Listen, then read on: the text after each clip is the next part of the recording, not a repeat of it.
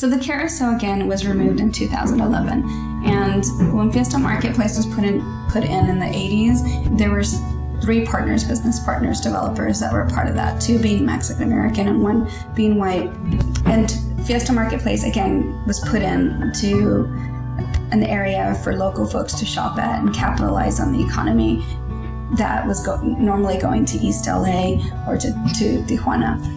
And the carousel came with that. So they wanted to recreate a scene from like Mexico, from Guadalajara. If you go to Guadalajara, where they have like slews of wedding dress shops and a plaza and people just constantly walking through as a family event.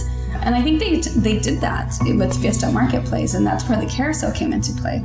Like they put in the carousel in front of the Yost area, and it was extremely affordable. It was just, I don't remember exactly, but maybe a quarter, right? For kids to ride it. And it became like a huge landmark in the community. It was put in when I was a teenager, so it wasn't something that I grew up with.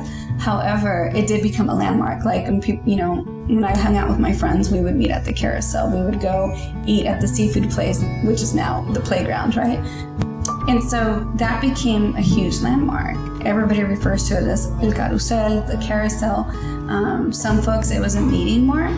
People that were coming, immigrating knew that, just meet at the carousel in Santa Ana. And that just became a place that family gathered. And even though you may not have enough money to go to Disneyland, which is just a neighboring city, you can always go to downtown Santa Ana and ride the carousel.